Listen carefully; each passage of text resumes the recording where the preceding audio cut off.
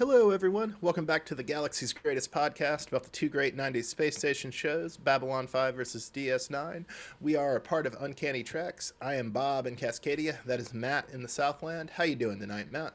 Doing all right, Bob. We're recording a little later than usual, so I've had a couple of drinks, feeling pretty good.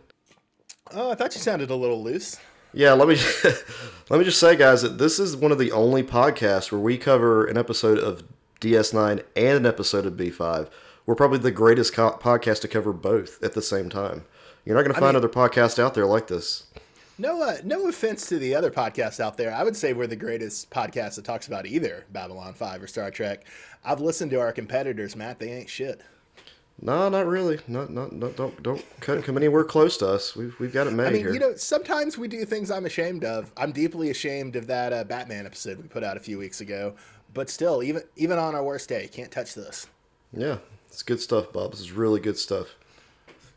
The content must flow, dog. The content must flow.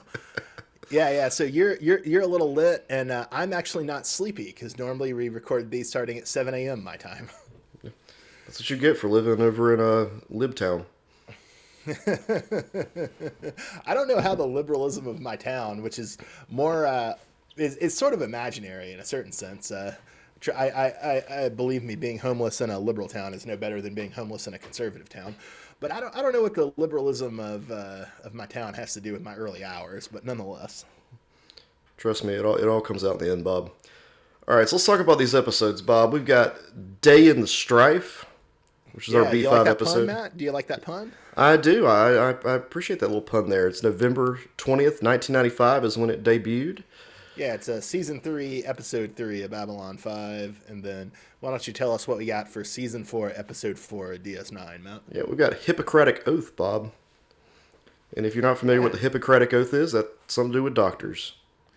Yep. First of all, do no harm, dog. So that's the 16th of October, 1995. You want to walk us through that A-plot on Day in the Strife? That's right, Bob. A-plot, we have a nefarious alien probe presents the station with a pop intelligence quiz where if they fail, it will be blown up. Boom. And then in the B-plot, we've got Nefar, the new Narn representative from the Centauri-backed provisional government, arrives to replace Jakar. But before he can replace Jakar, he has to report to Sheridan, then Mullah Ari, and then he delivers an ultimatum to the families of the Narns on stage. He delivers an ultimatum concerning the families of the Narns on station. There we go. Yeah, nice correction, Bob. Nice correction. Doing it on the fly, Matt. Doing it on the fly. Then we actually have a C-plot, Bob. Garibaldi. We got a D-plot too, motherfucker. Yeah, this is a big episode. Garibaldi stages an intervention over pasta on Franklin's stem usage. Yeah, definitely the best part of the episode, definitely. And then in the D-plot, Malari tries to get Kato reassigned to Mimbar to spare him the soul killing of Imperial politics. Yeah, so much going on in this episode. Some of it was good, some of it wasn't so great, Bob, but let's just go ahead and start from the beginning. Yeah. So we start off with a transport called the Dionysus, which is the Greek god of wine and frenzy and madness, which makes for an interesting comparison in a couple of senses, both because, you have a very Apollonian quiz from the alien probe about intelligence, proportion, balance, all that good stuff. And then also, given that Garibaldi is a recovering alcoholic, always interesting to bring up Dionysus in response to him. Yeah, I didn't really catch that. I'm glad you did. Did not catch that at all. Yeah. So, have you ever heard of a Welsh science fiction writer named Alastair Reynolds? No, I never heard of that guy. He's really good. You'd like him. He's got a series called Revelation Space that deals with similar concepts to the probe. Not exactly, and I am, to be honest, handled a lot better in Alastair Reynolds than on this episode of Babylon 5, but still kind of similar concepts of older alien species using AI and probes in a sort of potentially genocidal way. It's a cool series. Yeah, do you think it's weird this probe, comes to Babylon 5 and the types of questions it's asking are ridiculous? They're so difficult that they have to send back all the questions to Earth so that specialists on Earth can figure out what can solve them.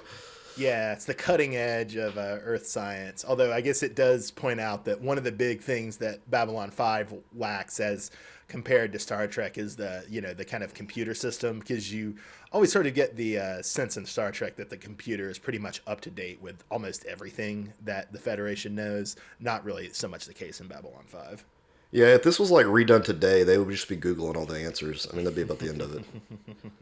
Or there'd be like a message board website dedicated to all the answers, and like you would have to like anyone could answer that they wanted to, but they'd have to like rank them, like which was the best answer to send, which is in the one with the most votes gets sent.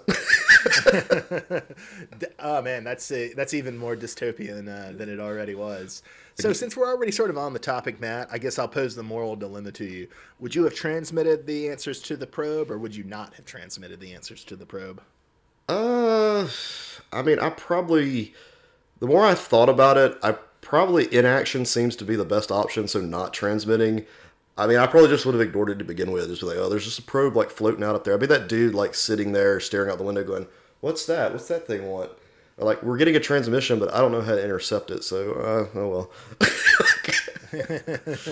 You know, then it just go about its business. That's what, I mean, that's literally what would have happened.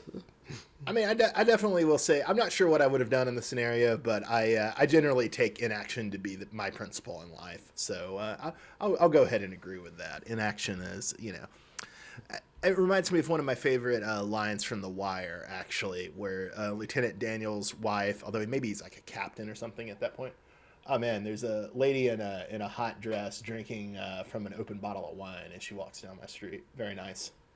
Does she look like Girardi? With my blinds, it was kind of hard to see her hair, but no, it looked like very brown and fritzy, unlike Girardi's kind of blonde, straight hair. Oh, okay. That was a little spoiler for you guys for this week's episode of Picard. Well, even though they'll literally hear the episode of Picard today, probably, while they won't hear this episode for weeks. But so it goes. True. Where were we? I got distracted by people gazing. Jesus, Bob. You need to take a little break here for a minute, give you a good 15 minutes to just get this out of your system and come back. I mean, more like 15 seconds, man. We were talking about inaction. Oh yeah. My favorite line from The Wire, Lieutenant Daniel's wife, although maybe he's a captain at that point in the series, but Lieutenant Daniel's wife turns to him and says, "You cannot lose if you do not play." You should do like the most Seattle thing ever, Bob, and go outside open up your door, just holler and be like, hey girl, you want to be on a podcast? Well, watch these 2 episodes of Star Trek and Babylon 5. Get back to me. And we'll call you on the next one. Well, for a minute, I was really gonna fault you for your cultural imperialism, Matt, because this is even though this town sucks to be homeless in, and it's completely in hock to the real estate industry, despite what Republicans might tell you, still. Pointing towards the direction you were saying that Seattle is Liberalville, yeah, you can't be catcalling women in Seattle. That won't fly. So I was going to say, well, Matt, that would actually not be a very Seattle thing at all to catcall the woman. That would be me getting back to my Southern roots. I'd probably have like my shirt open and have a beer in my hand. But then when you added the, "Hey girl, do you want to be on a podcast?" you then brought it back around, and yes, that would be the most Seattle thing ever to ask. Yeah. You left out, if you're doing the Southern thing, you have to have some chew in your mouth or some dip. Yeah, unlike my dad, my grandfather, my younger brother, and my male cousins, Matt, I'm a pussy, and I could do tobacco any other way. I could never chew it. I rubbed it on my gums. I've smoked it every way you can smoke it, but I can never chew it. Well, as someone who's only lived in the South, I've never done it, so I can't really say that I'm for it either, but... It would fit the stereotype. I never gave you like any of the like real snuff, not like chew snuff. No, and I probably wouldn't do it. You get powder snuff, and you can snort it or you can rub it on your gum. It's good shit. Yeah, this sounds like those stems that Franklin's taking, Bob. I mean, no, because I'm not a degenerate. I just like a little tobacco in my nose, Matt. I don't see how you're making that connection. You're addicted, Bob. You are addicted. I literally haven't done snuff like nasal stuff in 20 fucking years, dog. Yeah, just like Franklin said, he wasn't taking stems to Garibaldi. Yeah, that's right. I'm trying to help you here, ever, Bob. did I ever tell you about the first cigarette I had? No. I stole it from my old man, I think when I was 12 or 13. But I don't know if you know this, but my old man smoked like the most dog shit cigarettes in the world. Like he got basics, and it like nearly made me ill. And I think I had that when I was like 12 or 13, and I didn't smoke another cigarette I think till I was like 17. It was so bad. Yeah.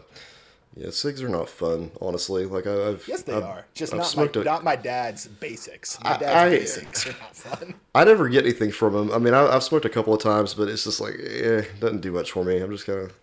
The key is you got to be double fisted, and you got to have a drink, and you got to be having a cigarette, and you got to be sitting outside arguing with somebody. Yeah. The social piece, you have to have that. If you're just sitting at home smoking cigarettes, it's just not the same thing.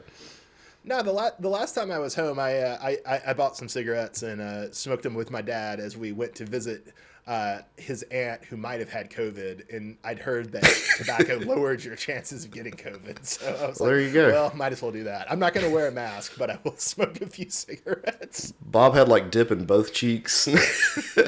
Ain't no COVID's getting through here, son. All right, back on subject, Bob. Back on subject.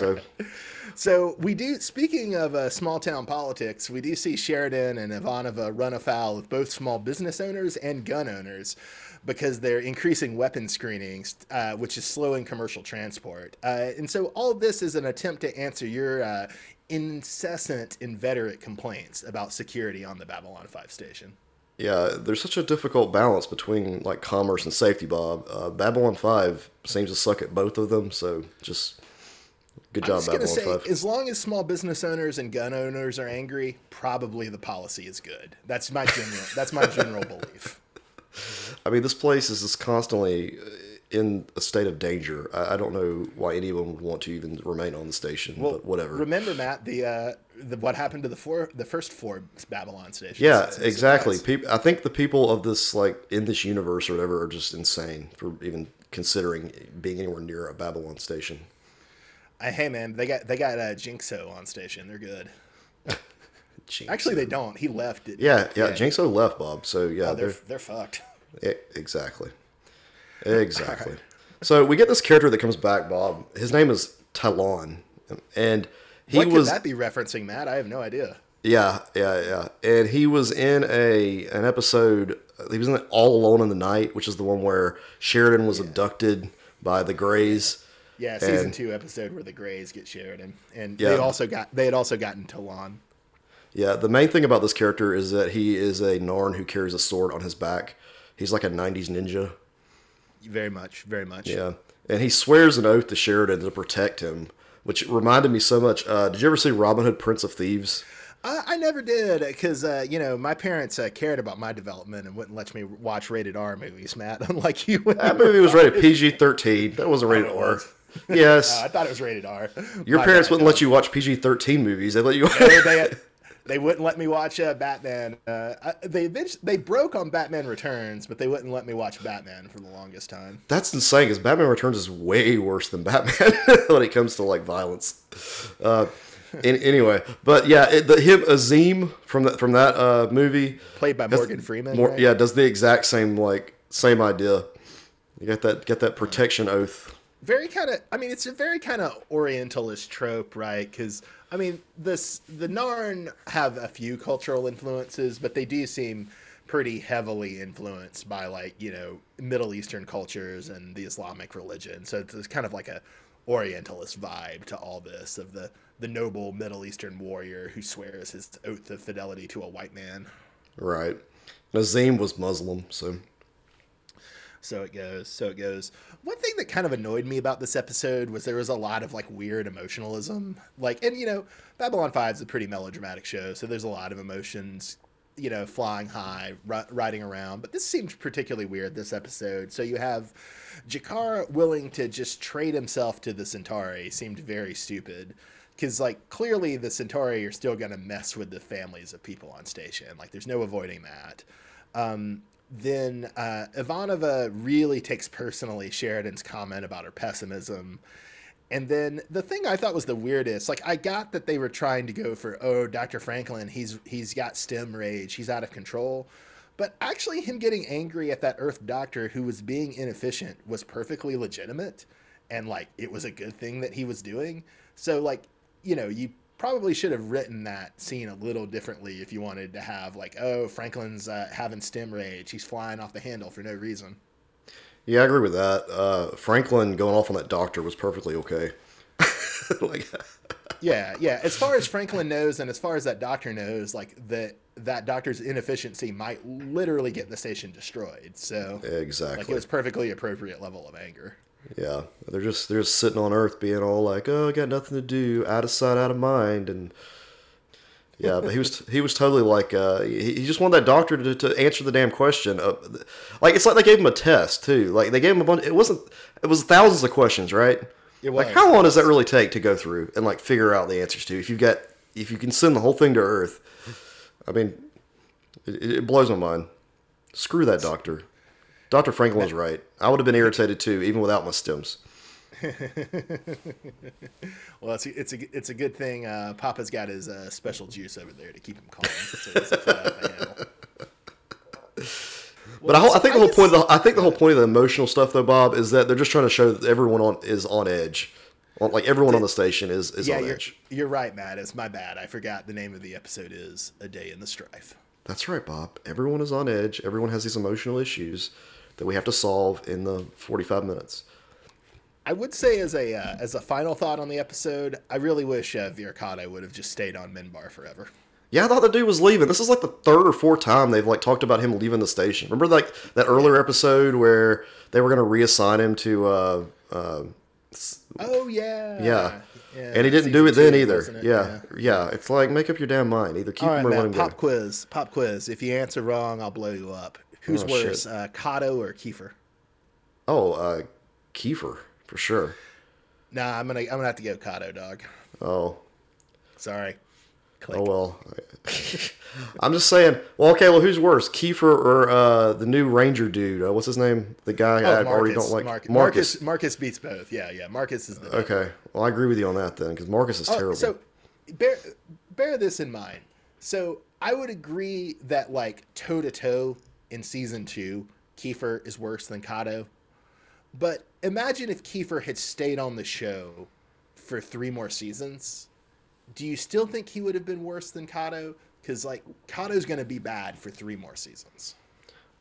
I mean, I'll probably end up hating Kato more as the show goes on, is what you're saying. As of right now, I'm still coming off a second season, and Kiefer was terrible then, so he's my worst. And I'm being introduced to Marcus, so I'm kind of just... I bet what you're going to do is you're going to wind up thinking that Kato, like Rom, is not that bad, and you don't even really think that. You just want to trigger me. That's my...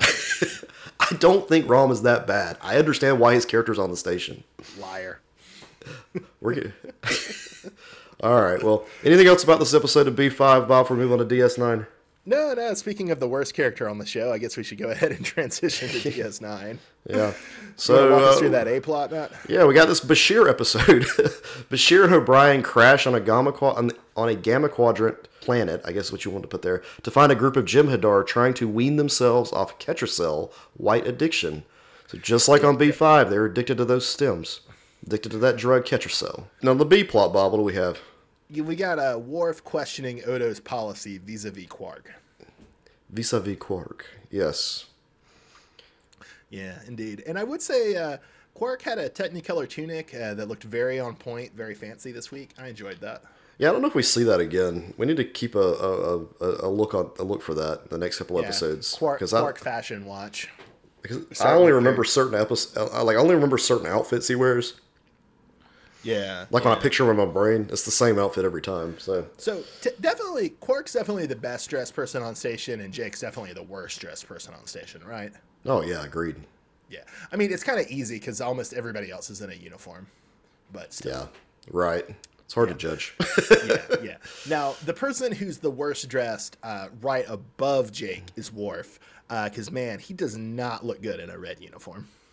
No, I never really dug Worf in the red. I don't. It just doesn't fit him. That's why I kind of appreciated it when they switched uniforms. Like I guess it's either the next season or whenever First Contact came out. I think it's season 5. Yeah, you don't notice it as much because the red is just kind of it's not as prominent. It's the undershirt, Right. the kind of gray over thing in the stuff. Yeah. And you don't notice it as much, but yeah, with these uniforms, it's like, it just doesn't look right. Yeah. So was Kira macking on Worf, Matt? Oh yeah, I think they were going to set up like this eventual plot where you have like Worf, Kira, and Odo in this triangle type thing. Never took off. Yeah, that would have been interesting. So not only does Worf think Odo's bad at his job, he's trying to romance Steals girl. Kira. You got it. Yeah. See, I should have written this shit. Well, why weren't you calling my number, guys? Huh? Like, I think it's because you were 8, Matt. So? That was true. very white trash boy response. I like that. That was good. Yeah, you're welcome. You're welcome. All right. So next up, we got your favorite part of the episode, which was O'Brien and Bashir are psychoanalyzing O'Brien's domestic squabbles with Keiko.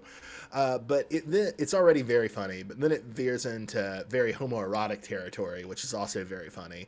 But sadly, Miles just can't admit his true feelings to Julian. Oh my gosh, yeah. After I watched that first scene, Bob, I had to text you like during it because it was just like way too much. Like I was watching it and I was just like, I could just feel it. If you ever want any evidence that Bashir is at the very least bi, just watch the beginning of this episode. It's there. Because usually when Garrick cruises him, Bashir just seems confused. Like he doesn't seem... He seems into it, but he just seems confused. But here, he seems like he's been taking notes from the Master Garrick, and he looks very sly. And so Brian, exactly. Bashir was playing the part of Garrick in this first scene. It was great. It was great. Yeah. All right. Speaking of taste, of sexual taste, so do you think Worf is like a voyeur, like Robert Pattinson Batman? Yeah, Worf is like a freak, like Pattinson and Batman, and he's like trying to be like the Batman of DS9, like some kind of vigilante who's handling this shit during his downtime, trying to... Yeah, I really wanted Cisco to demand Worf's badge and gun at some point, because he just went rogue, like a 90s action movie hero. Yeah, he needs to go back to operations, making like schedules and shit. Or whatever they do. I don't even know what they do if they're not the commander. Like, I don't know. I believe Worf's title is a Strategic Operations Officer, which, if you know what that means, good on you, because I sure have no idea. Yeah, it sounds like he's making like the schedules for who has to be where and when. Strategically, yes. So that everyone gets equal hours off, equal hours on. Yeah, it's kind of like the weird thing that I don't think we've really seen yet, where Jadzia kind of moves from being the science officer to being the con officer, which is something that always kind of annoyed me. Yeah, I mean, I didn't understand what the science officer was supposed to do anyway on the station. I mean, there was a lot of science in the first few seasons, Matt. You remember Rumpelstiltskin? Yeah, there's all kinds of science going on. It's just solving science problems. They don't need a science officer. I've always thought of her as like like they don't need a damn science officer on this. Matt's going full Republican over here. Defund the NEH, defund the NES, defund NPR. They're not exploring anything. They're not even exploring the damn Gamma Quadrant. I mean, they don't do... Literally, Bashir and O'Brien are exploring the fucking Gamma Quadrant. Yeah, and where's Dax? Where's Dax? Yeah, on the station. She's too busy being the con officer. On the station. Look, man, gardening. They already got one person in a green uniform there. 2 would be too many. Yeah, that's true. That's very true. So when they're on the planet, Bashir really wants to help these Jem'Hadar get over their addiction, which is why it's called the Hippocratic Oath. Okay, because the doctor's supposed to help no matter what political issues going on or what side of the war they're on or whatever. Correct? Is that my understanding? Okay. Yeah, you're right. Yeah. So did you go with Bashir on this one or O'Brien? I definitely went with Bashir on this debate, because the debate is basically that, Bashir wants to take steps to help mitigate the addiction to the white among the Jem'Hadar, whereas O'Brien doesn't. I think O'Brien's reasons for not wanting Bashir to do this don't really make any sense. Like, O'Brien's like, what if they're even more dangerous than the Dominion? And it's like, I don't know, man. That doesn't seem very likely, considering that the Dominion's already an existential threat to the Federation. It would seem like, anything that would rob the Dominion of their foot soldiers would actually potentially be to the Federation's advantage. And yeah, so I both just because of general medical ethics and because I thought O'Brien's objections about helping the Jem'Hadar really didn't make any sense. I definitely sided with Bashir on this one. See, I'm the opposite about it. I'm going with O'Brien on this one because O'Brien gets tortured every season. He's never been tortured by the Jem'Hadar. I don't know. They all look the same to me. I don't know. Get a few glasses in, and you're just getting all kinds of speciesist. Cardassian, Jem'Hadar. Who else has tortured him? Klingons. Yeah, I think pretty sure the Jem'Hadar have tortured him at some point. They might in the future, but I don't think they have to this point. Oh, well, I'm just telling you. O'Brien gets tortured every season. He doesn't want it to continue, so he fights back. That's the whole thing. Okay? But it doesn't make any sense. Like that. Okay, like. All right, Bob. Being addicted to that drug is a weakness. They know their weakness. Yes. So they need to keep that weakness. If they fix that weakness, then the Jem'Hadar do not have a weakness anymore, and therefore they are more difficult to defeat. But the Jem'Hadar, like, the weakness is being used by the Founders to control the Jem'Hadar. Without the weakness, the Founders can no longer control the Jem'Hadar. Now, maybe the Jem'Hadar will go berserker mode. I don't know that we have any evidence pro or con that, but okay, for sake of argument, the Jem'Hadar go berserker mode. Other than that whole episode. Okay, I'm gonna let you finish. But the threat of the Dominion is not just the Jem'Hadar. It's the Jem'Hadar plus the Founders who can infiltrate you at will and manipulate you. And so the Jem'Hadar on their own, apart from the Founders, yes, still a threat, but not as dire a threat as they are as the Dominion. So it would seem like getting rid of the Jem'Hadar's addiction and the Founders' control of them is most likely going to benefit the Federation. I'm saying that we had a whole episode dedicated to the Jem'Hadar showing us like how they grow up into big people from little kid to adult, and you saw how crazy ass that thing was. But if they can overcome their genetic predisposition to Keter cell light addiction, potentially they can overcome their genetic predisposition to other things as well. And again, like even if they go berserker mode, like. Okay, that's not good, but neither is the Dominion's already about to conquer the Alpha Quadrant. So, like, it's like not like things are going to get much worse. Damn, Bob. But I'm just saying, Bashir's still stuck, though, in that Wild West medicine mindset that was introduced all the way back in Emissary. Frontier, whatever it's called. That was in Emissary. And I think that he wants to cure the Jem'Hadar from their addiction so that he can be medically renowned for the one who did it. I don't think it has anything to do with him really wanting to help these people. I think he's full of himself. Well, this is where you're the real liberal, Matt, because you think intentions matter. I don't think it matters why Bashir wants to cure the Jem'Hadar. I just think it matters that he ought to, because he's bound by his oath to do so. And any doctor ought to cure the Jem'Hadar. It doesn't matter if they want to sleep with some girl who's going to be impressed by it, or if they're going to do it because they don't like O'Brien and they know the cured Jem'Hadar will torture O'Brien. It doesn't matter the reason. Any doctor would be compelled to cure the Jem'Hadar in the same circumstance. Yeah, I'm just glad O'Brien shot up his shit. I'm glad he did it. Thank you, O'Brien. Man, yeah, that's messed up.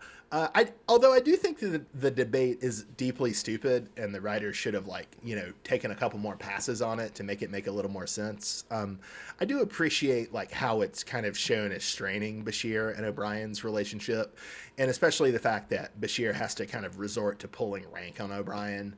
I thought that was all well done, even though the actual debate wasn't necessarily very well done. That was a very powerful scene. It's probably the best performance we've seen out of Siddig since the And we haven't really mentioned him, but I would say that the main Jem'Hadar who has beaten the white addiction, who's trying to help his soldiers get over it, Goran Agar. I thought he was a pretty fun character, and I especially enjoyed how he mobilized the Jem'Hadar's existing resentments against the Vorta to try and get them off the white. I thought that was very, very clever. So let's shift back to Worf for a second.